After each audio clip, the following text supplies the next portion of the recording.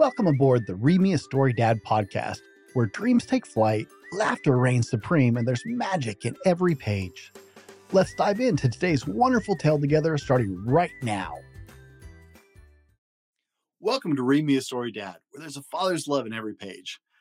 My name is Brent, and today we're reading What's More Scary Than a Shark by Paul Bright, published by Little Tiger Press in 2010.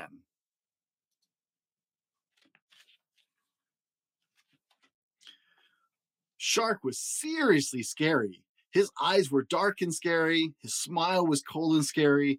His teeth were very, very sharp and scary. If a young fish ever asked his mom, "What is the scariest thing in the sea?" the answer was always the same: scary shark.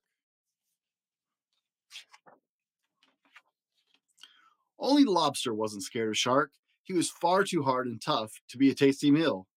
"You great toothy yap," said the Lobster. "Leave us alone and pick on someone your own size." And someone Shark's own size was coming, as big as Shark, as scary as Shark. It was another shark, and her name was Sadie.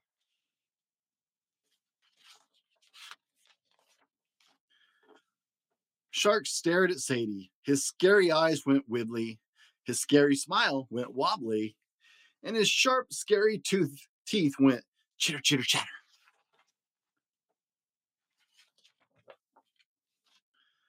"Lobster," said Shark, "help me. I don't know what to do. I've gone all floppity. I'm in love."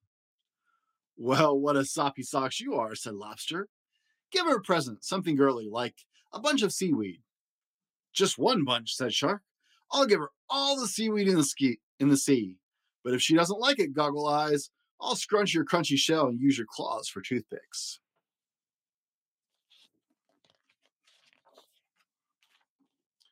Shark raced here and there. He found green seaweed, red seaweed, thin and stringy seaweed, flat and flappy seaweed.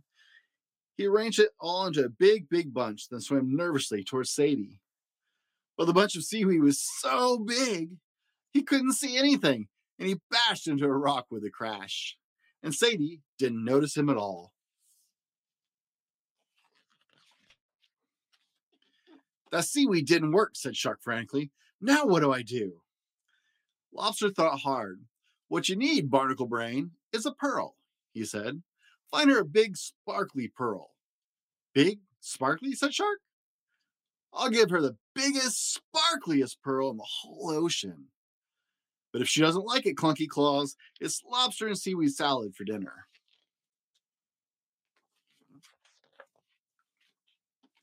Shark searched around until he found the biggest oyster with the biggest, sparkliest pearl in the whole ocean. Shark asked for the pearl as politely as a shark can. "Give me your pearl or I'll squash you."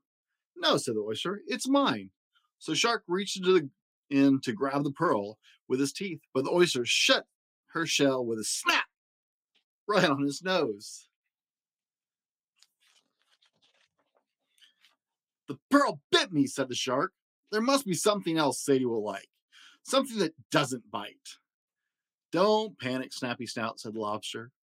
"Sing her a love song. I know a choir of angelfish who can join in and go boop boop bee doop and make it really sweet." "That's it. That's the best idea yet," said Shark.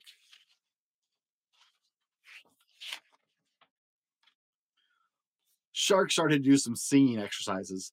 "La la la la la la la la la." He sang very loudly. "Lo lo lo lo lo lo lo lo lo." He sang very softly. Lobster hurried off and came back with angelfish. They were very scared of Shark, but did as they were told and swam into position near Sadie.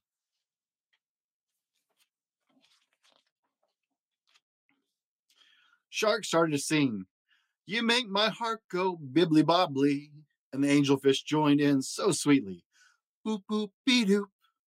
You make my heart go bibbly bobbly. Boop boop bee doop." Then at last Sadie turned and smiled. Shark gasped with joy and felt his heart going more bibbly bobbly than ever. He sang again, "You make my fins go wibbly wobbly." And to his delight, Sadie swam closer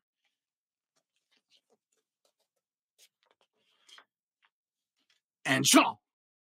The angelfish were gone. Bristling barnacles, exclaimed the lobster.